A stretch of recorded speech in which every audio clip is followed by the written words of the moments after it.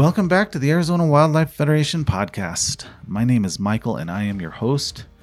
Today, we are bringing you an episode that I find extremely exciting. This episode I've wanted to do since the inception of this podcast. Today we are talking about one of the most revered, or you could even say feared, large carnivores in the Americas, Panthera onca, the jaguar.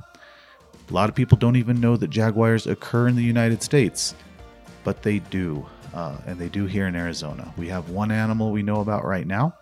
Could be more, but we know there's one. They do have a natural history in our state, and that's what you're going to learn all about today with our guest, retired Arizona Game and Fish Department biologist, Randy Babb. Randy is an expert on all things natural history here in Arizona and beyond. And Randy just published a paper along with the late Dave Brown on historical records of jaguars in Arizona. You're going to learn all about this animal's natural history in our state and about its future. So stick around, listen to this. I had a blast with this conversation. It's a subject I've been fascinated with since before I came to the state. Magnificent animal. So stick around, listen to that. But before, let's do some announcements from some of our great conservation organizations here in Arizona. All right off the bat, we have a dispersed camping workshop from Becoming an Outdoors Woman. You should have learned all about Becoming an Outdoors Woman on our last episode of the Arizona Wildlife Federation podcast. If you didn't, go back and listen to that now. This program is amazing and worthy of your attention. So, this special camping program is located at Camp Raymond near Flagstaff. It's June 24th through 26th. The participation fee is $170. I will provide a link to more information in the show notes, but here's your description. It says, come cool off in the high country and join us for the special bow campout. This is a great opportunity to use the camping skills you've learned at bow and gain new ones. Learn how to set up and use camping gear, yours, ours, cook great food, and safely enjoy camping in the great outdoors in a dispersed camping setting. That is without any on-site amenities, no electricity, no water. In addition to sharing camping skills and stories, we'll have some traditional camping activities, including archery, hiking, geocaching, and stargazing.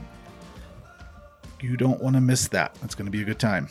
Let's see. Then, the Arizona Antelope Federation will be holding its annual recognition and fundraising banquet on Saturday, June 11th at the Embassy Suites on Rural Road in Tempe, beginning at 4:30 p.m. Tickets are just $65 and can be purchased by going on their website at azantelope.org. It promises to be a fun, interactive, family-oriented evening, so please plan on joining them.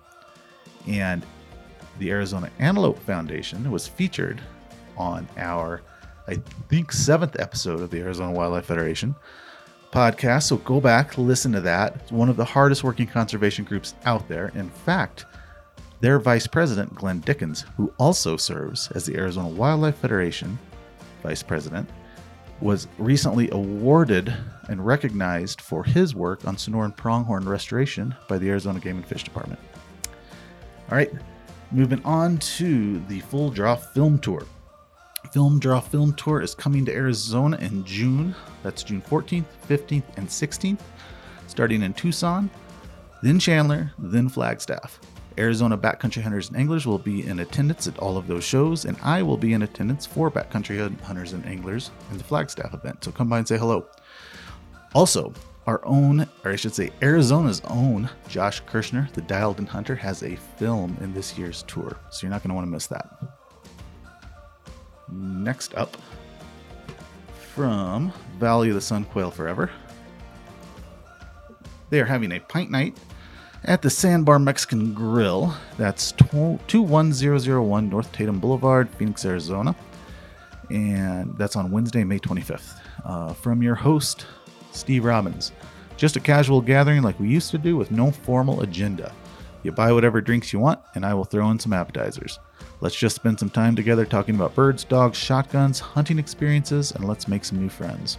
So that's going to be a good time. Don't miss it. Last but not least, from Women on the Wing. Women on the Wing are a new, exciting, upcoming group here in Arizona. They are having their first banquet on June 25th at the Elks Lodge, number 476 in Yuma, Arizona. There are a variety of ticket prices and options, so you're going to want to go check that out and decide how you want to contribute. But you do want to contribute. This group is offering opportunities to women who want to get out there in the field and have a great time chasing birds and experiencing dog work and all the things that come with upland hunting that is so much fun. They're providing this to ladies now. So definitely get out there and support them. I'll make sure you have a link to some information in the show notes, or you can call Shauna Krill at 760-884-9175. All right, that's for our announcements. Stick around and listen to this. I'm excited about it. I hope you are too. And I'll see you after the show.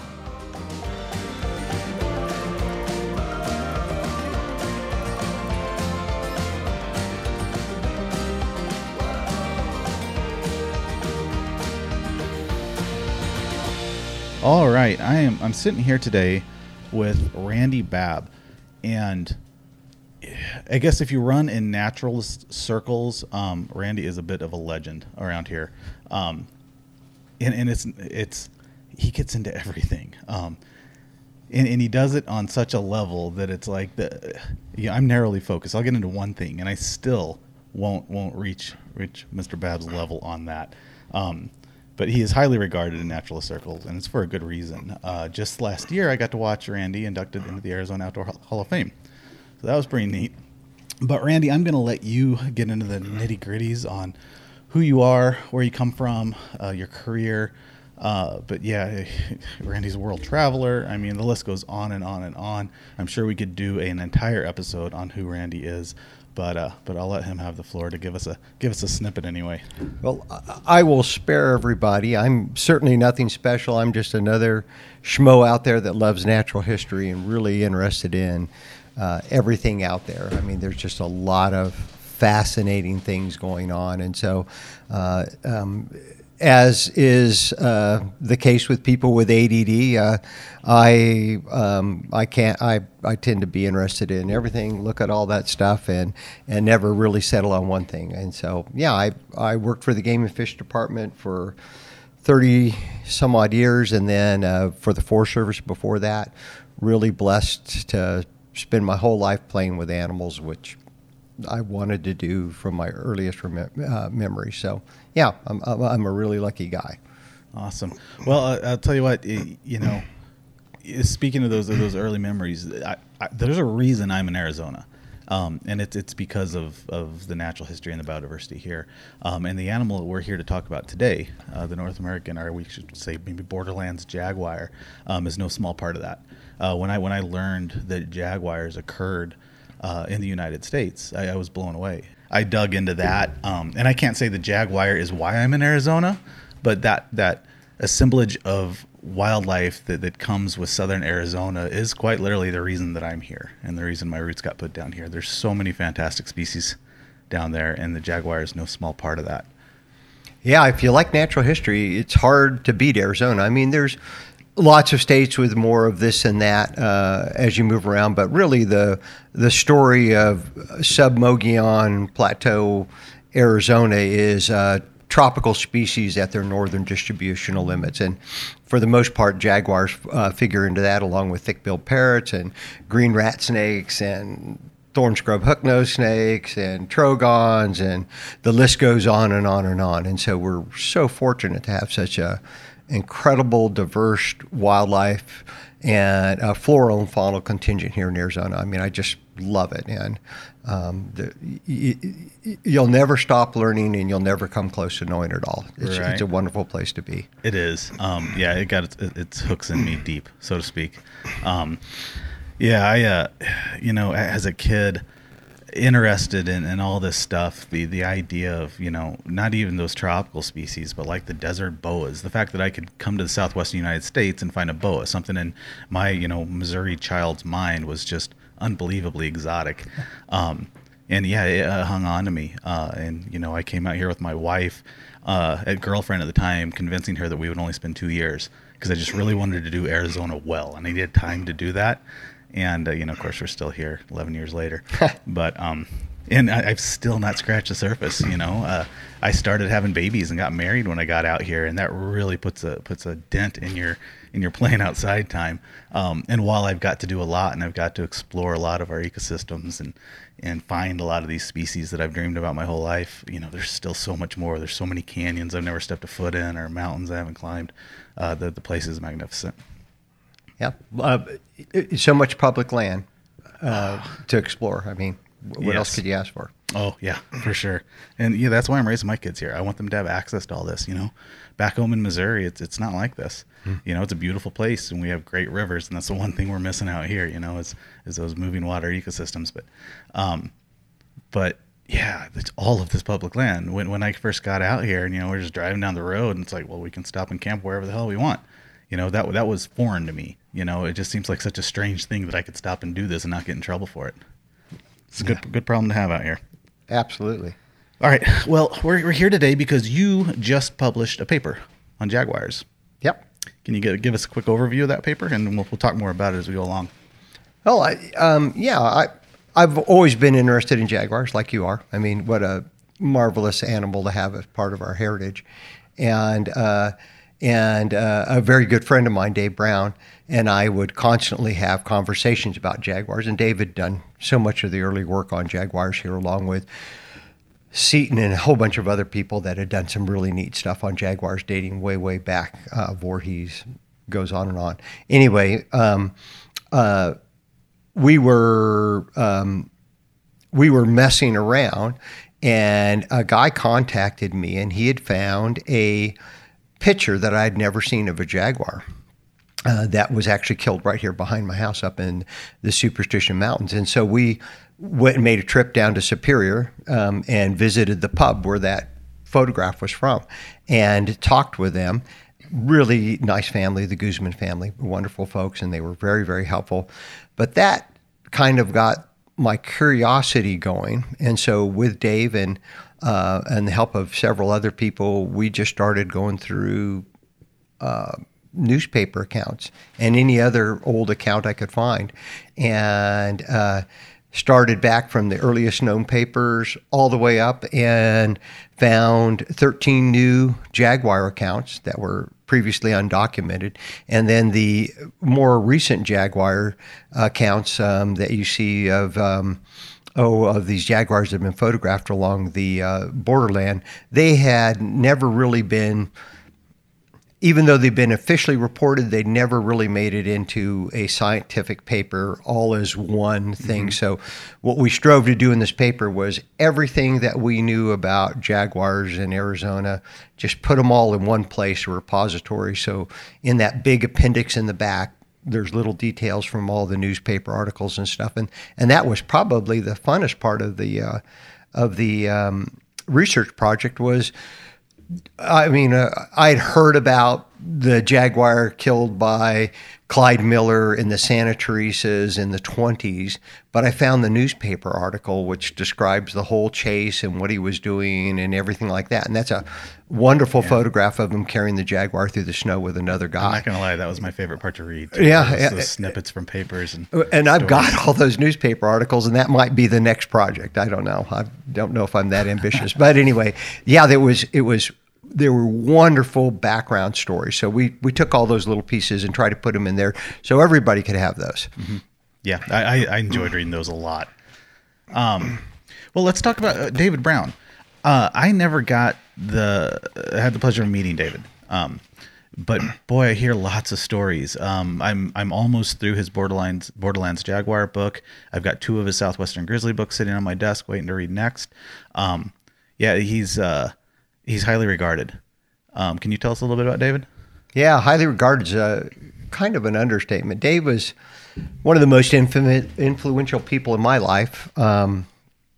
I first met him when I came to work at the Game and Fish Department, and we only overlapped a couple years, but we hit it off pretty quickly because he has incredibly broad interest. And if you look at all his books, I mean, everything from Gila monsters and vampire bats to wolves, grizzly bears to historical things, 20 some odd books the man edited or wrote, and then countless publications. I think we were working on a project together and we had to produce our CVs, and mine was very paltry, but Dave's was like 32 pages long or 33 pages long, single spaced. And I'm just thinking, holy cats.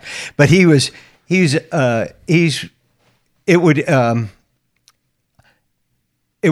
would barely be doing him justice by saying he was one of the most influential biologists to come out of Arizona in the past, couple hundred years. I mean, he really did a lot of stuff, a lot of amazing things. Keen mind, great eye. He used to tell me, ask the question. Just ask the question. Why is that here and why is that not over there? What's it doing? How come it's doing that? And if it's doing that, what makes it do that? And it just on and on and on. And I mean, he made us all better biologists. And so, remarkable guy. And this was one of the last things we did together. He just passed away. And so really miss Dave and miss having him in my life. Wow, he sounds like a remarkable man. And amazing guy. You're not the first person to express that to me as well. So, well, it sounds like I missed out not getting to meet him, but at least I get to read his books and look over the work he's left us. All right, so in thinking about how I kind of wanted to format this talk, I thought maybe the simplest way to do it would be to just kind of go through it field guide style into those sections. So, a description, we'll talk about habitat, talk about range, and then, we can add tidbits here and there to that if you like. So for starts, let's talk about, what a Jaguar is. I mean, I'm sure most folks know what a Jaguar is, but, this is primarily a jungle cat, making a living, in rare instances up here in the desert Southwest of the United States. But what about a Jaguar allows it to do that? Well, God, great question. And I don't know. I know the answer to that. And it probably should be clarified that jaguars much prehistorically occupied most of North America. And so they were way up into the northern tier states and central United States. And from what I can discern, and I'm no paleontologist, the prehistoric jaguars were identical to our current day jaguars, just larger. Mm-hmm. And so the question remains, did jaguars, mainly their distribution, did it just shrink back to the southern tier of states, or did you have a post-Pleistocene migration where cats came back up north? And I really can't answer that, but I kind of favor that the distribution shrunk because we have jaguars from Florida and Louisiana and then all across Texas. I think there may be one from Mississippi. And so it looks like maybe at the end of the Pleistocene, whatever changed, they just got pushed back to the southern tier states. However, it doesn't appear that jaguars figure significantly in any of the native cultures in the northern part of Mexico, like they do when you get further south. I mean, jaguars are all over the place, but you don't see them in the Yaqui cultures or Seri or any of that kind of stuff. You don't see those jaguars. So again, maybe they weren't here because you sure think a cat like that would be a big deal to those people. Yeah. So anyway, long story short, they are incredibly plastic animals. Mm-hmm. So when you look at what jaguars are, they're the largest of our cats in North America, and they have a very broad distribution. So historically, from more or less the Grand Canyon way down into southern South America, I guess you could argue that their distribution centers out of the northern South America and the Amazon basin, but jaguars were found from spruce fir forest all the way down to 2,000 feet elevation. Wow. And they're dietary generals. They eat everything. So when you look at mountain lions, they eat a lot of peccaries and deer and stuff like that. Mm-hmm. you look at jaguar diets, they're eating armadillos, they're eating fish, they're eating turtles. Oh, all those famous photos and video clips of meeting caimans down there. Yeah. I believe this. Yeah, and they're good at it. Every time I watch one of those, you notice that caiman hardly moves a muscle after the jaguar gets hold of it.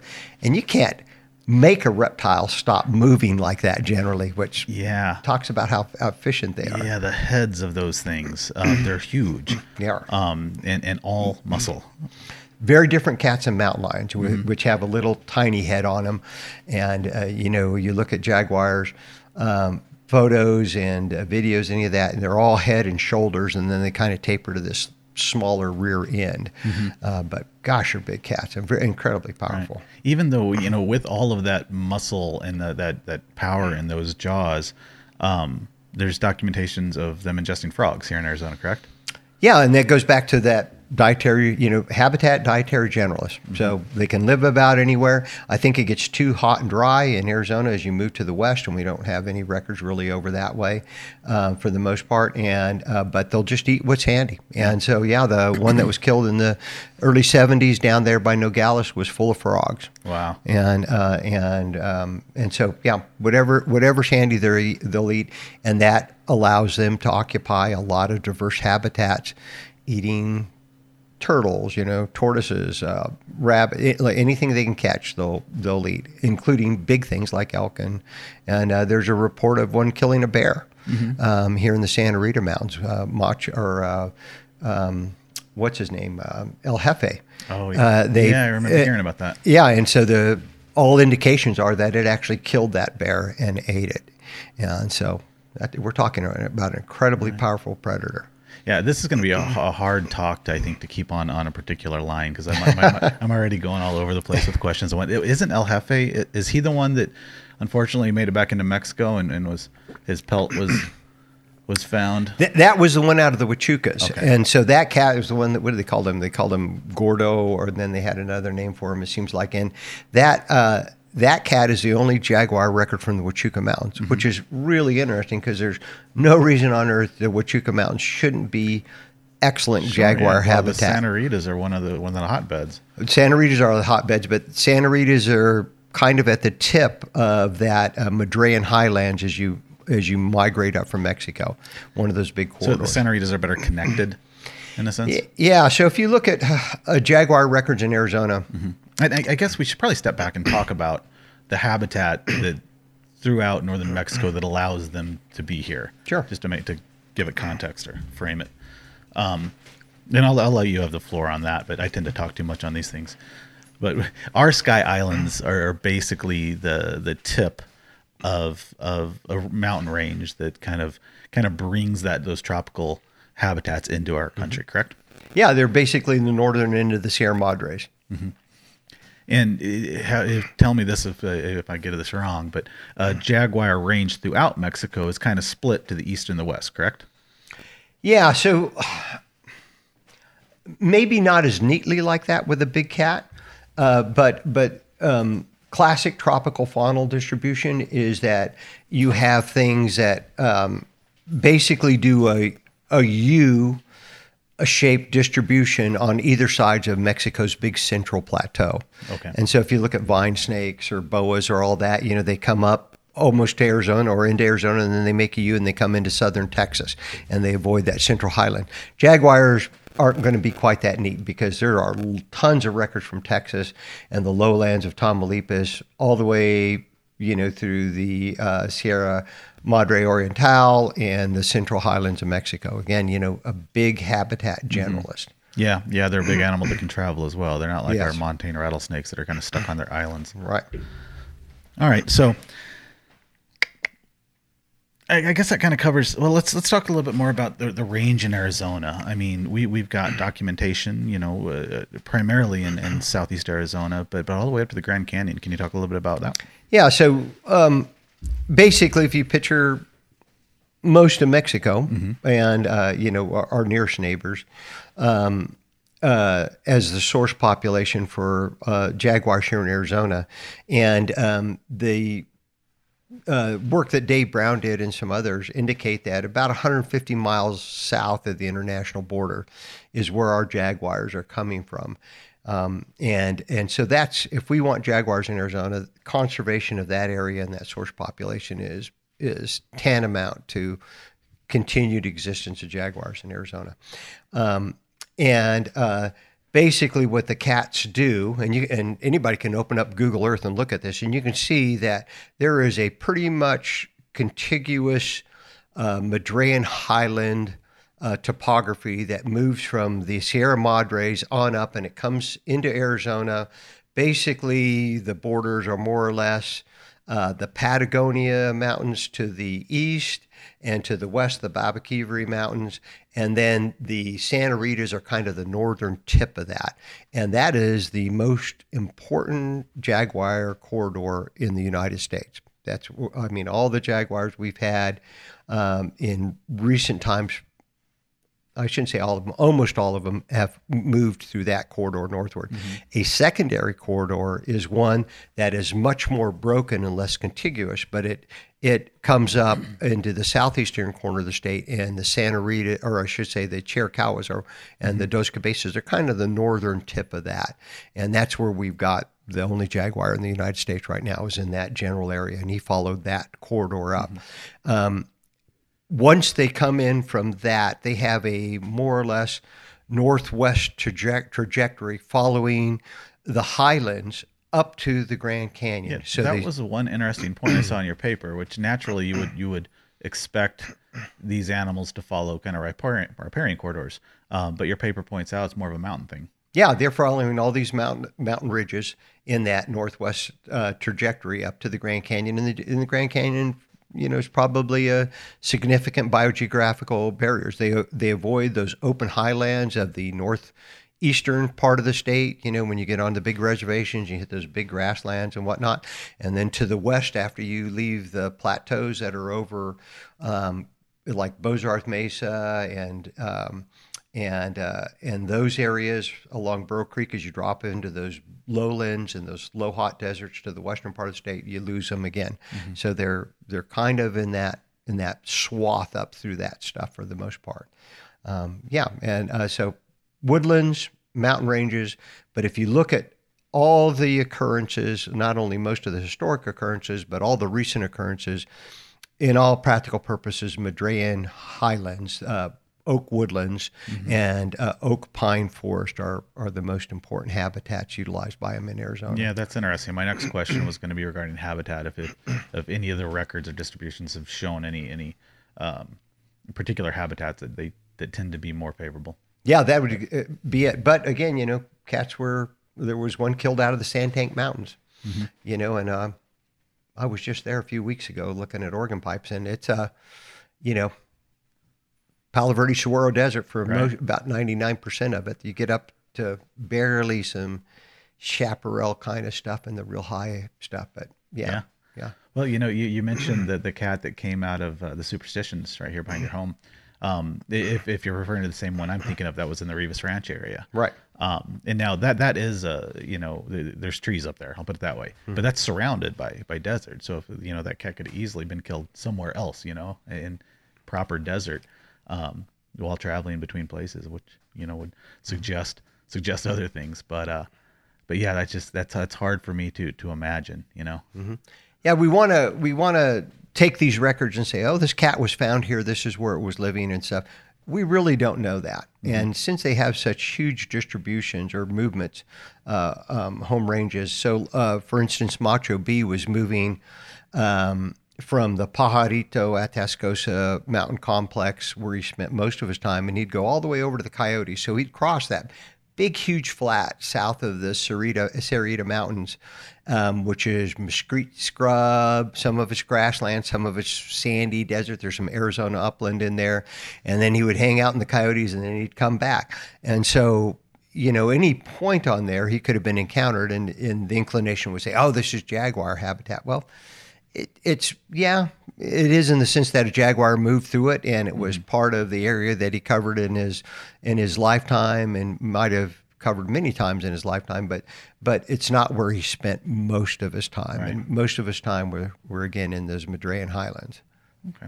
Well, let's refer back to your paper and talk about the distribution and abundance of these animals throughout Arizona, and for in New Mexico, we should say, and even Texas, and I've even heard Louisiana potentially in the past. But obviously, let's focus on Arizona. But yeah, I'd like to hear how those other states kind of factor in as well to an overall historical look at the abundance out here in the United States. Yeah, I can't speak in much depth about the other states because I haven't looked at them a lot. There's a handful of records from our neighbor on either side, New Mexico and California. There's more from New Mexico than there is California. There's a report from as far north as Colorado, and then as you get into Texas and those basically the border states, that you see those again. There's records in there. Texas had a good population of them. There were quite a few cats from Texas. It's hard to find records, but there are enough of them out there to indicate that they were in a situation similar to us or maybe even a little bit better off. It's hard. Again, I can't really speak to that. And then it's kind of, there were a handful of cats from Florida, and then the kind of these one-offs on these coastal states, kind of thing. So they're, one or two from Mississippi and Louisiana, that kind of thing like that. So again, whether these cats migrated up and kind of followed the coast around to Florida and piled up there because there's several records from Florida, or these were just cats that were pushed back to the southern tier and persisted after the end of the Pleistocene. Hard to say, but the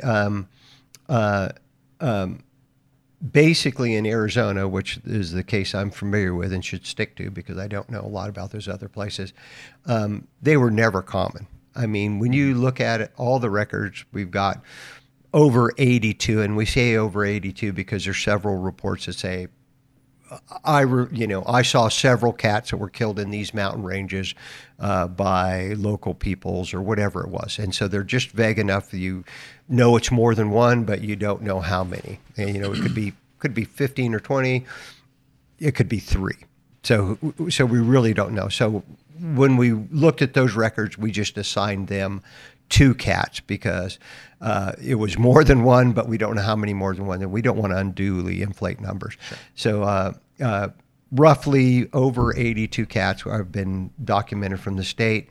They were never abundant, and that really worked to our advantage because usually when a jaguar was killed, it made the paper somewhere or some kind of report or got photographed, and so that really worked in our favor.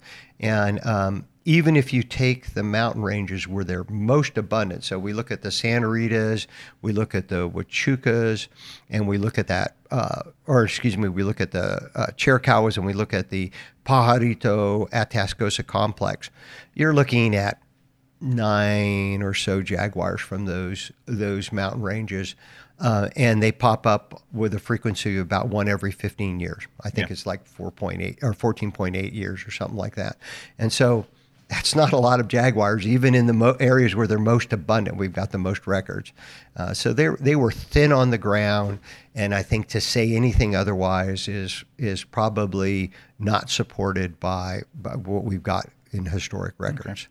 So to put this in kind of a nice, neat nutshell, it's a reasonable hypothesis to say that they could have been here since the Pleistocene. It is. I mean, it's very possible. Mm-hmm. But with that said, this is not necessarily. This is the very extreme fringe of their home range. So we never had robust breeding populations of jaguars. Yeah, and so right, we've never had a robust population of jaguars. Mm-hmm. Now, the term population gives some other biologists heartache, and this is the whole thing of scientists, right? You get in with your buddies that are other scientists and say, I really don't like what you said there and stuff like that. And the whole idea is, iron sharpens iron, or however that saying goes. Anyway, you basically... everybody wants the truth and everybody wants accurate. And we were as accurate as we could be in this paper. But I've had discussions with other biologist friends that say, well, that's a stretch to make it a population. But you look in Webster, and a population is a set of breeding animals. And we had breeding in Arizona. We did not have a lot of breeding, far as we know. I would argue that there are probably many cats that we still don't know about, but I'm not thinking that we've got double the population we had here or something. There's probably, I'm quite confident there's records out there that we have not been able to find yet, but never had a lot of females and never had a lot of reproduction. So a breeding population, yes. A robust breeding population, no. A self-sustaining breeding population may not have been. I don't know. Yeah, that would be a very hard. That's hard to even think about and come up with a reasonable idea. Yeah. Huh. Yeah, the scientific community is pretty contentious and cutthroat itself, and the conservation community, especially when it comes to large predators, can be quite divisive and argumentative. Oh yeah. Well, that was as sad, and so this is a horrible thing to say, and but if these guys had not killed all these jaguars, we would never have known about them. And you think about it, and I think about this all the time, and it's horrific. And so, in other words, would I have rather a jaguar wandered up into Arizona, died in some remote canyon, and us never know about it, or we would do I want some cowboy rancher, government trapper, or hunter killing the cat, and we've got a record of it. We've got a specimen. It's in a museum. We can even get DNA from it. Yeah. And so that's a difficult question for me to argue with, because I love wildlife. That's why I became a biologist. But I also love the sciences, and I love having that data and that information. So basically, jaguars being a big predator was pretty much their undoing. And I think it's we can honestly say that if mountain lions, coyotes, and bobcats could have been killed off from Arizona, they would have been, because they really, really tried. And I can show you article after article from the early 1900s and the late 1800s, where Musgrave and the predatory animal and rodent control guys are talking and saying, we're working in the Santa Ritas, we're going to rid them of every predator in there. And they did a good job with things like wolves and grizzlies and with jaguars. But mountain lions, coyotes, foxes, bobcats are just too abundant, and they never, even though they suppressed the populations, they never really got rid of them. Right. That's one you talked about, how folks having different opinions on how things are said. Yeah. One snippet that I keep running across when I'm looking at news articles regarding jaguars in Arizona is government trappers wiped them out. And when I'm looking at all this, I'm sure government trappers took out a few jaguars here, but that's not the picture I'm getting whenever I'm looking over this historical data. It looks like there weren't many here anyway. But it was primarily, hunters and ranchers and things like that. It was everybody. And so, we always want to find villains, and when it comes down to it, we're the villains, but the villains wearing a lot of different hats. Yeah. So, jaguars were large predators, and in the early days in Arizona, any large predator was persona non grata, and there was a great deal of effort to get rid of them, to grow livestock, and a lot of it was to game association type stuff, where you didn't want the predators out there eating the deer or the elk or whatever it happened to be. Yeah. And so this war on predators was big, it was real, and it was extensive, and there were people whose job was to basically kill any kind of predator 24/7. Right. They were out there every day. And that kind of pressure, there's not many predators that can stand up against that, especially if you've got low numbers like grizzlies, wolves, and jaguars. And when you look at those other predators, mountain lions, coyotes, wolves, jaguars were never taken anywhere in the number that those animals were. So again, indicating much thinner on the ground. But as you mentioned, some were killed by deer hunters. There were miners that killed some. There were, as we mentioned, certainly plenty of government trappers, and there were ranchers. And back in those days, there was no Social Security or anything like that. Everybody had a side hustle. Sure. So if you could, if you were running cattle and you were trapping in the meantime and selling the hides, or you were mining and you were trapping in the meantime, selling the hides, all that kind of stuff was more money in your back pocket and more food on the table for your family. Yeah. Everybody had that. Yeah, it's on this podcast. Since I'm a hunter, I speak to the pros of hunting a lot in the conservation arena, in the bigger picture of wildlife management. But I love the nuance, that I guess from an outside perspective, and we're just sitting here talking about people, killing these cats, and how that necessarily was or wasn't, I guess, depending on your perspective and where you sit, a good thing. But today, it's those lion hunters and those houndsmen that they're the advocates for these cats now. They're the first ones to stand up and yell the loudest, if anyone would suggest, getting rid of them or so I love that having that tangible connection to wildlife, even large predators, creates advocates. Well, yeah, I think it does. I've grown up fishing and hunting, love wildlife, and I would like to think that any sports person, if numbers became low on one species or another, if there was something that could be done to help it, they'd be the first ones to step up and say, yeah, let's close the season, or let's gather money and things like that. And of course, a lot of wildlife gets assisted incidentally with things like Ducks Unlimited. They're buying habitat that so many different species utilize and stuff, and that's so great. Many different user groups utilize as well. Absolutely, yeah, absolutely. So there's that aspect, and Macho Bee, and the Jaguar that was over in the Palencios, actually two Jaguars in the Palencios, one in New Mexico and one in Arizona, so we only talk about one of those, that Warner Glenn treed. And then the Jaguar that was called El Jefe was treed by a houndsman named Finn. So we got our first records of several of those cats by hunters that treed them while they were looking for lions, took photographs of them and let them go, and then added to the body of scientific knowledge. So, I'm kind of a live and let live type of situation, however you want to enjoy wildlife, as long as it's done ethically and legally, that's okay with me. Yeah, I would agree with that.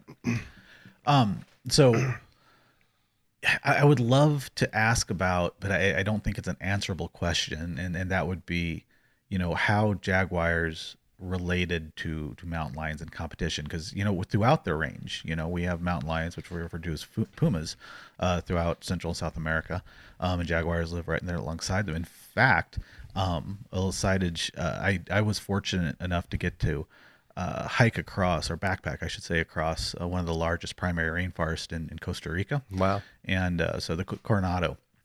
And I crossed through, the middle of this peninsula to the coast, and then the coast I hiked out to this village.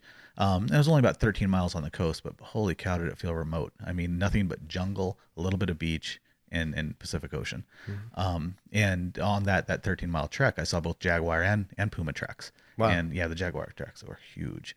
And it's a little unnerving, especially when it's starting to get late and the waves are getting high and the beach is shrinking because the waves, you're going to have to be fighting your way through the jungle pretty soon when there's no beach. So it's a little unnerving, especially because you're just in an ecosystem that you're not used to, but that's part of the excitement of being somewhere like that too.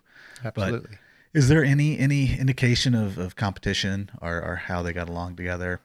Yeah, I think there's been work done where they co-occur in the Amazon basin and other places like that, because mountain lions have a massive distribution from Canada all the way to southern South America, and of course jaguars much less so of a distribution. But everything I understand, jaguars are dominant. And so even though they're a generalist, they are the dominant species. They're a more powerful animal. They're a bigger animal. And so mountain lions, the largest they get is somewhere around 250 pounds up in the northern reaches of their distribution. And jaguars are clocked out, at 300 or a tad bigger. So again, a bigger, more powerful animal.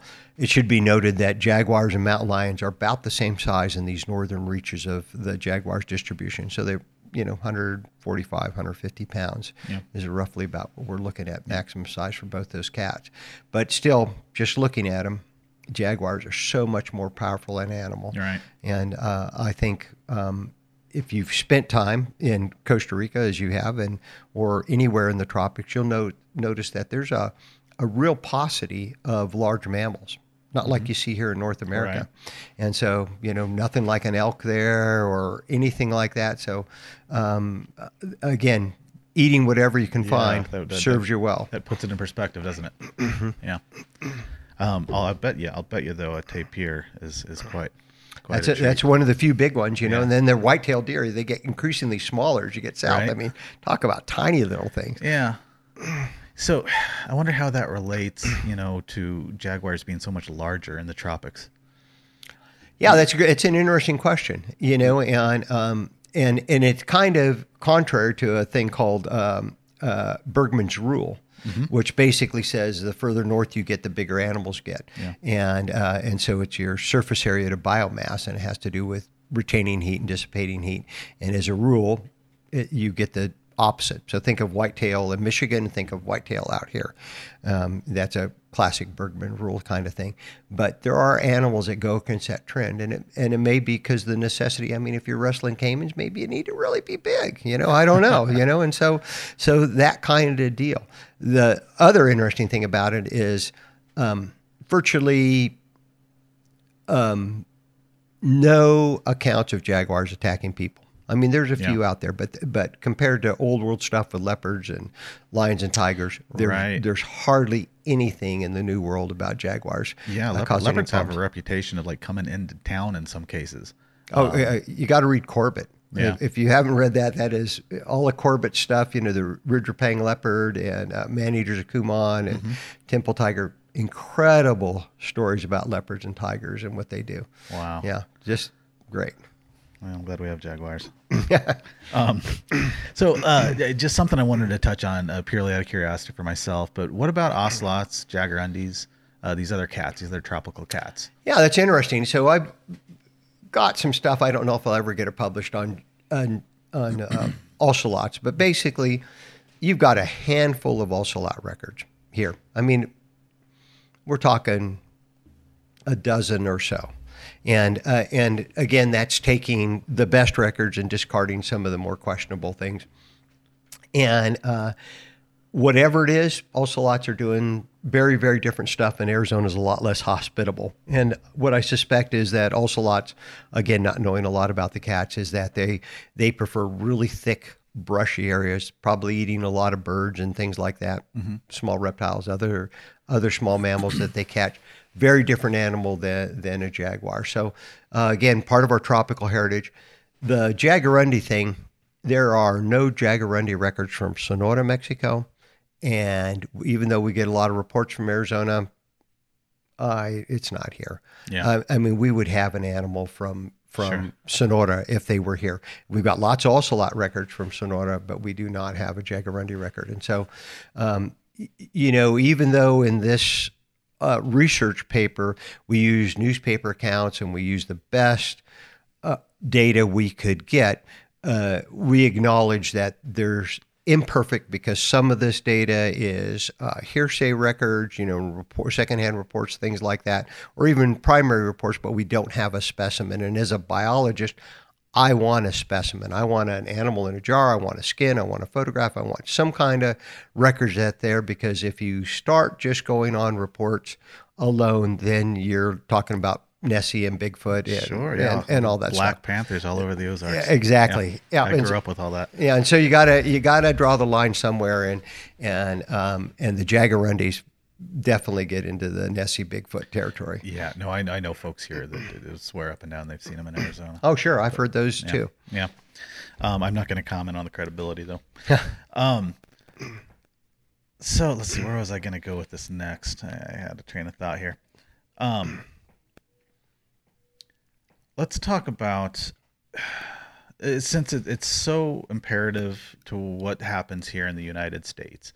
Can you speak to conservation work going on in northern Sonora? I don't know a lot about it. And there was a recent report that indicated that jaguar population had increased in northern Sonora. However, I'm kind of skeptical. When I looked at the paper, I wasn't convinced that the data actually indicated that. and so it looks to me that you're still having a good deal of persecution, and we're talking poisoning, trapping, and other things like that. And sadly, the world's growing smaller for animals that need a lot of space. And I don't care if you're talking about elephants or tigers or any animal that needs a lot of place to roam around, and especially any animals that come in conflict with human interest. And elephants are one of those. And I mean, you can just pick them all around the world. It's harder to find places where those things can find true wild places and exist and not have conflicts with humans.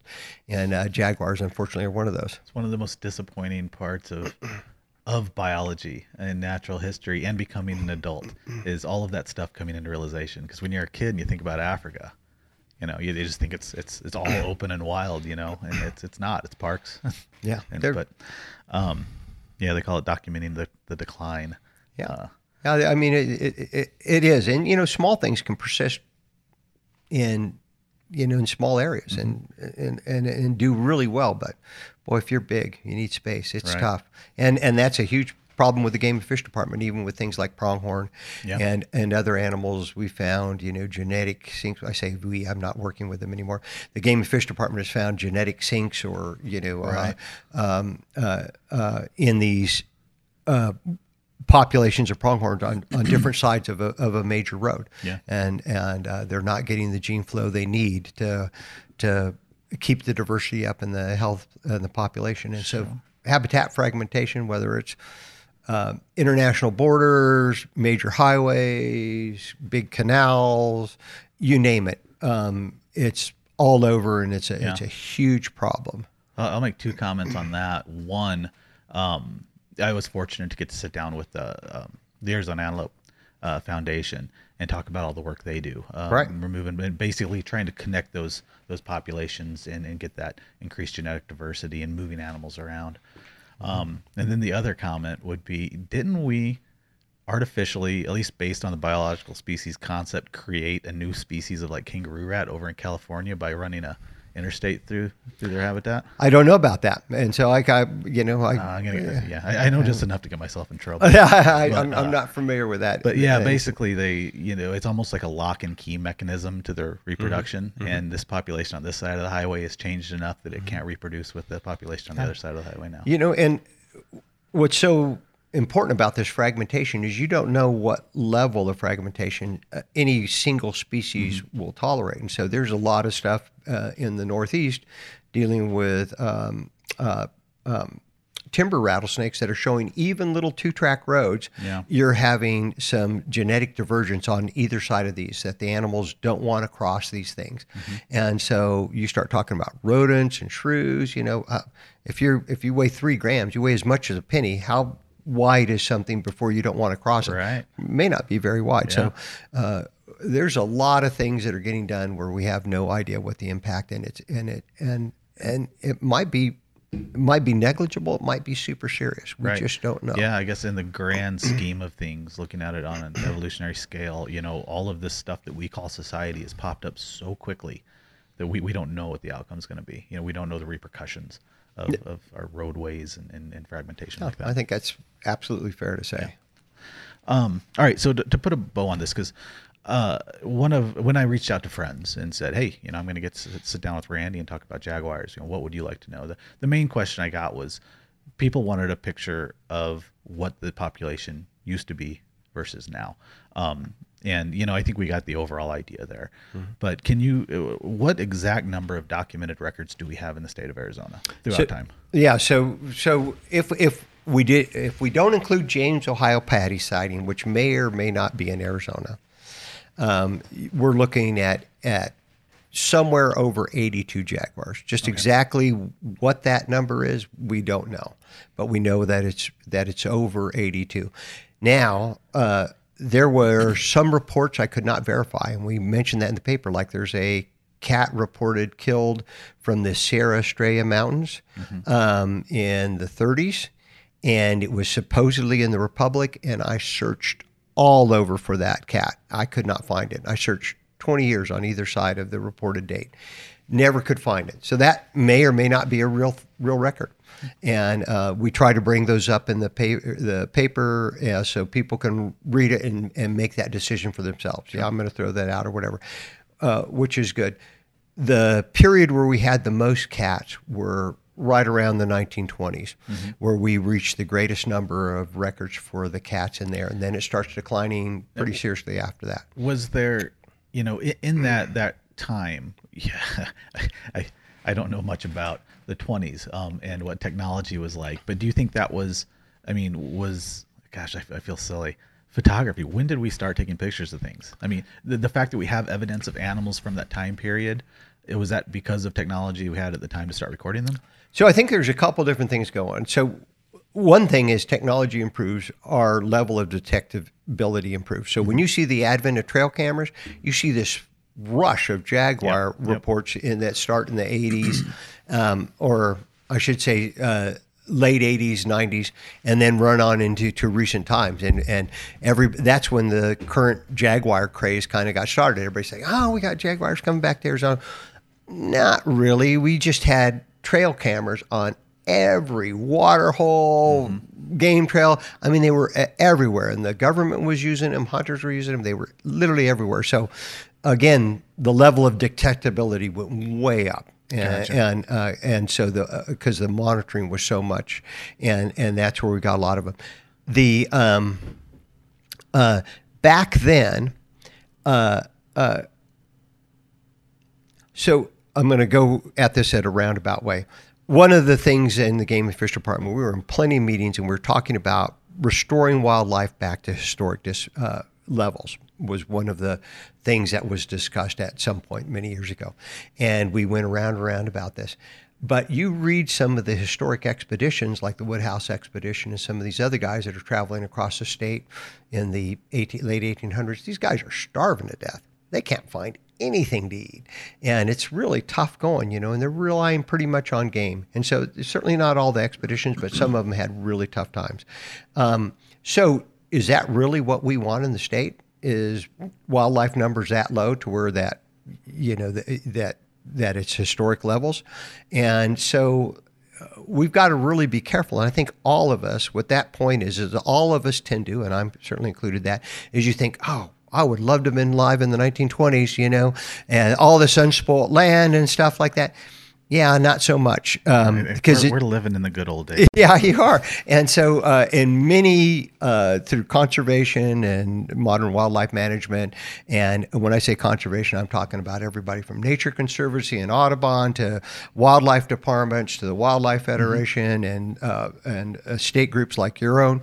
Everybody is so involved in this now that many species, and we can fill up a room full of names of things like turkeys and white-tailed deer and everything. The numbers are much greater now than they were not terribly long ago. So there were a lot of people basically out trying to make a living some way or another that were in the field. Yeah. And they were bumping into these cats and killing them because there was a bounty on them. And so you're talking $20 is what Manuel Guzman got paid and George Lobb got paid for cats that they killed in Pinal County in 1901-ish and around there. And, I don't know what the conversion rate is, but $20 is a heck of a lot more money back then than it is today. And so, that's probably the equivalent of a few $100s back then. And so that, you didn't let something like that go. If you could get your hands on it, that might have been your whole income for a month or months even. Yeah, it's always important, I think, for folks not to just judge harshly and try to keep in perspective times and ways of thinking and where you might have sat in that same situation. Yeah, I think that's really important. And people just didn't know. We just didn't know the same things then that we know now. Right. And so, avarice and greed and unethical folks aside, I think most individuals want to do the right thing and want to be kinder, gentler people on the planet. And I think that's far enough. I mean, all of us. I mean, I think of myself as as a conservation. I kind of think of myself as a greenie, and those have become bad words in certain circles. Yeah, I struggle with that. I've always considered myself an environmentalist. Yeah. When did that become a bad thing? I'm also a conservationist. I'm a hunter and I'm a naturalist. I'm all of this. Yeah, and then we should be. All of us should be. And so we should strive for... If we want to have hunting and angling into the future, you damn well better start thinking about the environment. Yeah, but even hunting and angling aside, healthy wildlife populations of things that we'll never hunt or fish for, that we just want to enjoy and know they're out there. Yeah. And that's what wildlife departments and conservation agencies are all about, is maintaining those things. So anyway, getting back to jaguars, they were heavily persecuted, and there's no doubt. And when I say that, I mean that. Far as we know, there was not a jaguar we know about that wasn't killed prior to Warner Glenn's cat. Yeah. So. Wow. All right. So of those 80, forgive me, I forget the exact number, but 82-ish. 82 documented records. How many of those were female? Yeah, just a handful. So, most of the jaguars, we've got no sex recorded.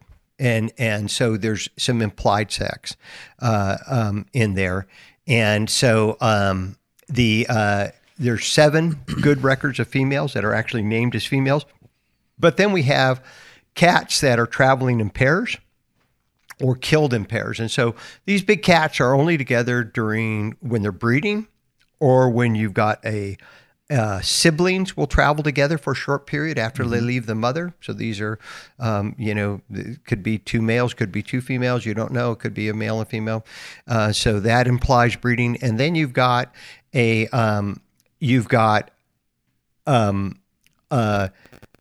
so they travel together as siblings, they travel together as sexual pairs, and they'll travel together as mother and offspring.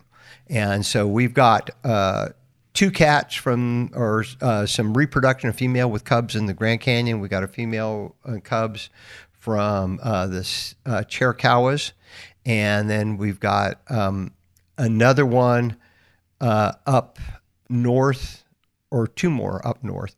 And so anyway, 7 good female records that were reported. A female with cubs up around the Grand Canyon. That's you can't say that those cubs were birthed in Mexico then. No, and that's that's really, when you look at it, most of the female and cubs or pairs implied females with cubs or reproduction, a lot of that's north of the Colorado Plateau, which is interesting. Don't know what to say about that. Wow, could be coincidence. Yeah. Could be meaningful, but it's just an interesting, odd thing of the records. We really in southern Arizona, we've only got that one out of the Chiricahuas, where the female was killed and then the cubs were offered for sale in Bisbee. Yeah. Briefly, one thing, and I'll try to wrap this up here soon, that we didn't mention when you talked about throwing out records was jaguars that were trapped in Mexico and brought here by hunting guides. Yeah, so there was one infamous, I had to look for the right word there, a fellow that was guiding a lot of jaguar hunts in Arizona, a Mr. Proc. I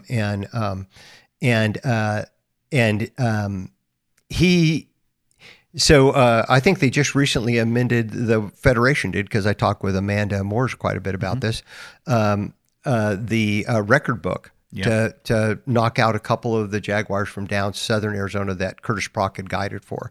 And so pretty much all of Curtis Proc's, anything he had to deal with in Arizona is, as far as we can discern, is illegitimate. Those were cats. He was actually importing them from Belize.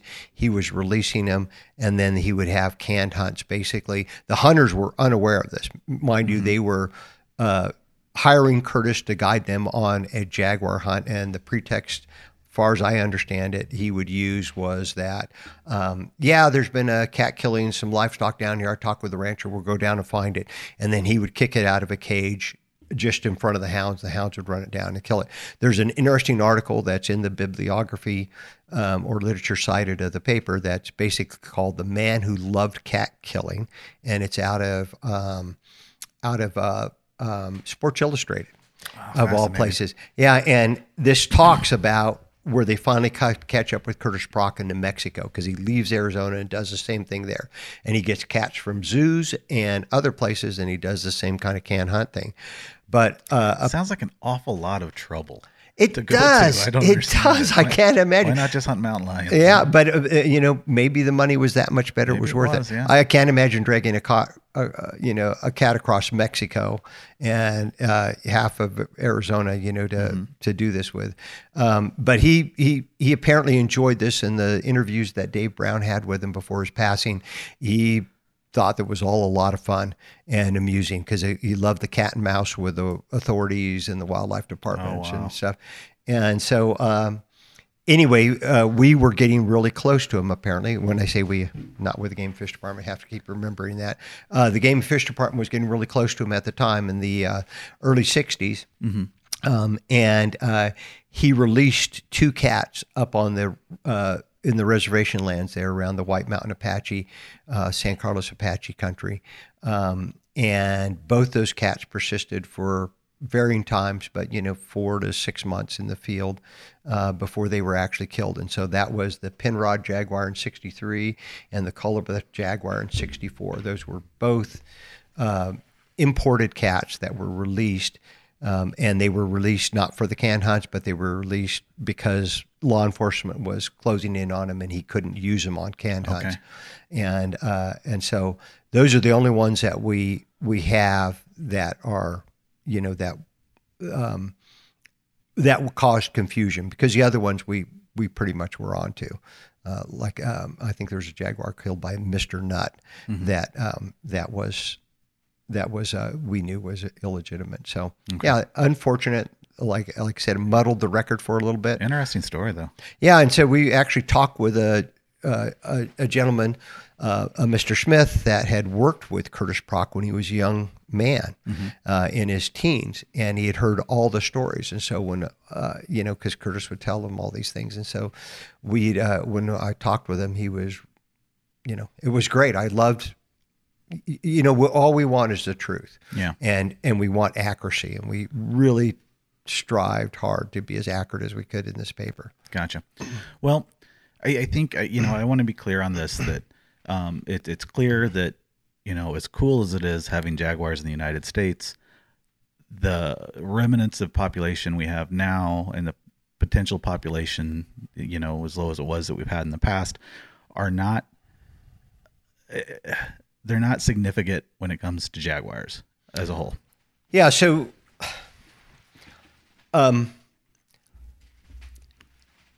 critical habitat is supposed to aid in the recovery of a species. Mm-hmm. And when you have, and so sometimes critical habitat that is fringe habitat is designated, or habitat that is fringe habitat is designated as critical habitat because there's nothing else left, because that's the only habitat you have left for that. And there's several species that this happens with, some of the frogs in the southeast and other things like that. This is all we've got left. It's not ideal. And so we're going to do that. And so there's that issue, but that's not the case in jaguar. We have the primary habitat for all our jaguars is down in Sonora, Mexico. And we can't have jaguars in Arizona if there's not jaguars in Sonora. Mm-hmm. So we have not, the last naturally occurring female jaguar in Arizona was 1949 down along the border, killed by a deer hunter. And we have not had a female there. So if we were wildly optimistic, the last chance we had for reproduction in Arizona was prior to 1950. Mm-hmm. That was the last female that could have bred in Arizona that we know about. And so all these jaguars that have come up since then, there was no reproduction going on. Yeah. None that we know about. There's no indication of that. And these are satellite dispersing males. These are males dispersing northward. Right. It's what big cats do. It's what a lot of big animals do. They move out to these fringe areas. Lions do that in western Arizona quite a bit. A lot of work done by Matt Pierce talks about that. It was really interesting stuff. So the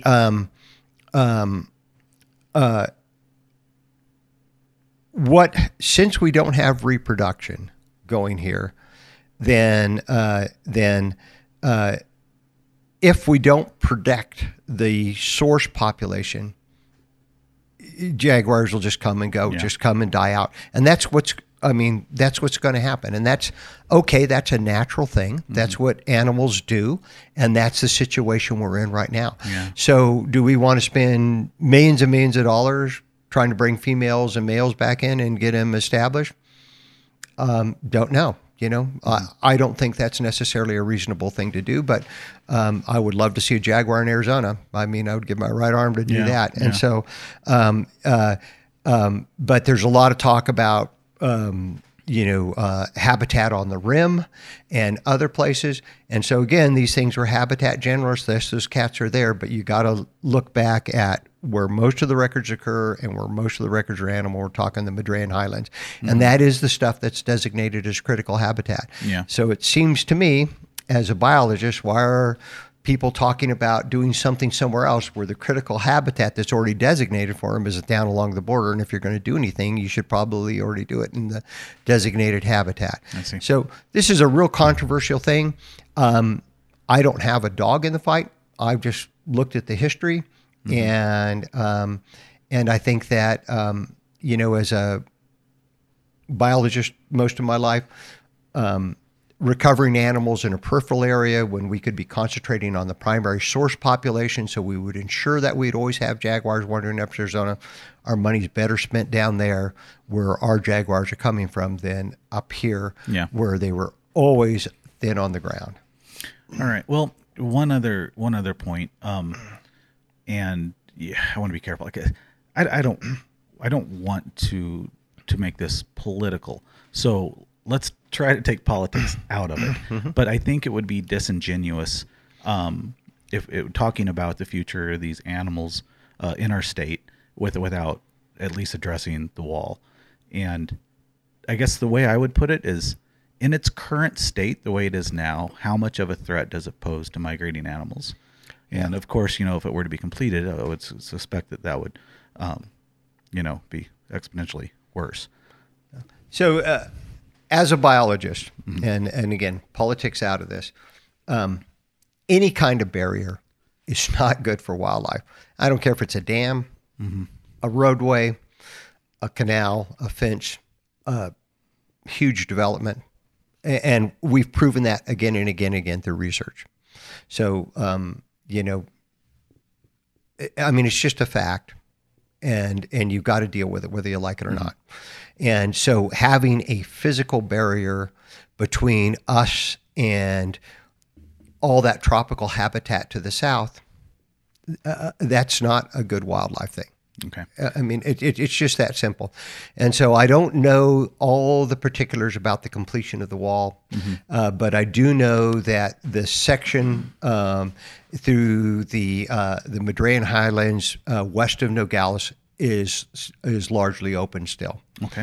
And so that's a good thing. Still, that's our major corridor, and that is the area we're most likely to have a jaguar. Just given the sheer records in the past, that's the area we're most likely to have a jaguar come into the state. Now, mind you, the one we have right now came up through the Chiricahuas, uh-huh. and that's interesting. And I don't know what the extent of the wall is in that part of the state, but if it's complete, that's going to discourage them. Yeah. Well, that's at least for the time being, it's porous enough that it could still allow these animals in here. So I guess the overall future picture of this is probably pretty bleak. With that said, I very much love the idea of these animals, even if it's just one that we know about being here in the United States. I feel like it adds a lot to our, I don't know, how do you say it? It's all feely stuff, but I think it's important still.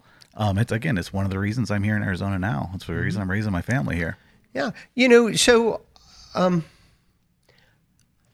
want to see one of everything before I die. I want to see it all. And it's not going to happen. And I understand that. But I think a lot of us get a great deal of satisfaction just knowing that it's out there somewhere. So I may never see a tiger, but I like knowing that there's tigers out roaming through parts of India and Sumatra and all these other places. I like knowing they're there. Same thing with countless other animals that I will never see. I feel good knowing that they're still out there, they're still existing, and doing just fine. And that's very much the same thing in jaguars. With jaguars, I don't have to see one in Arizona. I would love to, but knowing that they're in Arizona, I kind of that gives me a big smile on my face as I lay down at night, or just thinking about it, that they're out there doing what jaguars do, and they've been doing the same thing for a gajillion years, and hopefully that'll continue for another gajillion years. That's a really nice feeling, knowing that stuff's out there. And I think that's probably true of every person on the planet that loves wildlife. Just knowing that something they like, whether it's a whale or a dolphin or a bird of some sort or elk or whatever it is, knowing that they're out there doing that stuff. Don't have to be able to hunt it, don't have to be able to see it, just knowing it's there. That's great. Right. Well, to try to do my best to end this on a high point, I guess the future of jaguars in Arizona or in the United States in general is gonna depend on what happens in Mexico, where their habitat is. And I will say this: I realize they face a lot of issues down there as well, but there's some very passionate conservationists in Mexico. Yeah, they've been doing some great work in Mexico, and they've got. I've had the privilege to work with many of those biologists on everything from jackrabbits and masked bobwhites to pronghorn and other things, and they're phenomenal, really excellent folks, and really dedicated. And it's so much harder to be a biologist in Mexico because they are not. They're per diem. They're living when they're working in the field. They don't get paid for that. That comes out of their own pocket. Wow. And we used to, and I don't know if that's changed, but very recently it had changed. And we used to all collect a big pool of money to pay for the meals for the biologists we were working with when we were doing masked bobwhite stuff or whatever it happened to be. And so talk about dedicated. I mean, how many people here in this country would work if all their expenses came out of their back pocket when they were doing field work, So we've got a really wonderful system here, and compensated for that stuff. But that just shows you the level of dedication that so many of those biologists are operating under. And I can't say enough of good things about them, but they struggle against all the same things we have here. Yeah. And it's a very difficult situation. Wow. Well, Randy, thank you. Thank you so much for this. It's something I've been interested in for a long time and wanting to dig into. Your paper's fantastic. Thank you. I would encourage anyone to go out there and read it. Just reading those snippets from newspaper articles about these encounters was just fascinating. I guess with that, here's to hoping we have jaguars roaming around Arizona for years to come. Yeah, when I leave this place, when my time comes, I'll be happier going, knowing that there's just cats out there somewhere doing what they're doing. Awesome. Thanks again, Randy. My pleasure. Thank you. Bye-bye. Bye-bye. Wow. I hope that you enjoyed listening to that conversation as much as I had having it. Randy Babb is simply a fascinating man, a wealth of information on all things natural history, especially here in Arizona. And, jaguars. Is there a more interesting topic than jaguars in the United States? I don't think so. I've been fascinated about these animals since before I moved here. They're simply a magnificent, large carnivore. And I hope you learned a lot. I hope you gained some appreciation for the biodiversity of our great state of Arizona. Let me tell you, not everywhere is like this. Everywhere's special, everywhere's beautiful in its own right, but Arizona, it's got something extra special. Our biodiversity is something to be proud of. It's something to take care of. So, get out there, enjoy it. You're probably not going to see a jaguar. I'm probably not going to see a jaguar, but knowing they're there is enough for me. So let's take care of that habitat. Let's take care of our great outdoors and our public lands. Make sure these animals have mountains to roam in. And get back here in 2 weeks for our next episode. In the meantime, please reach out to me at podcast@azwildlife.org. I'd love to have your suggestions. I'd love to have your comments. I'll even take your criticisms. So yeah, reach out and talk with me. I'd appreciate it. And until next time, this has been the Arizona Wildlife Federation podcast.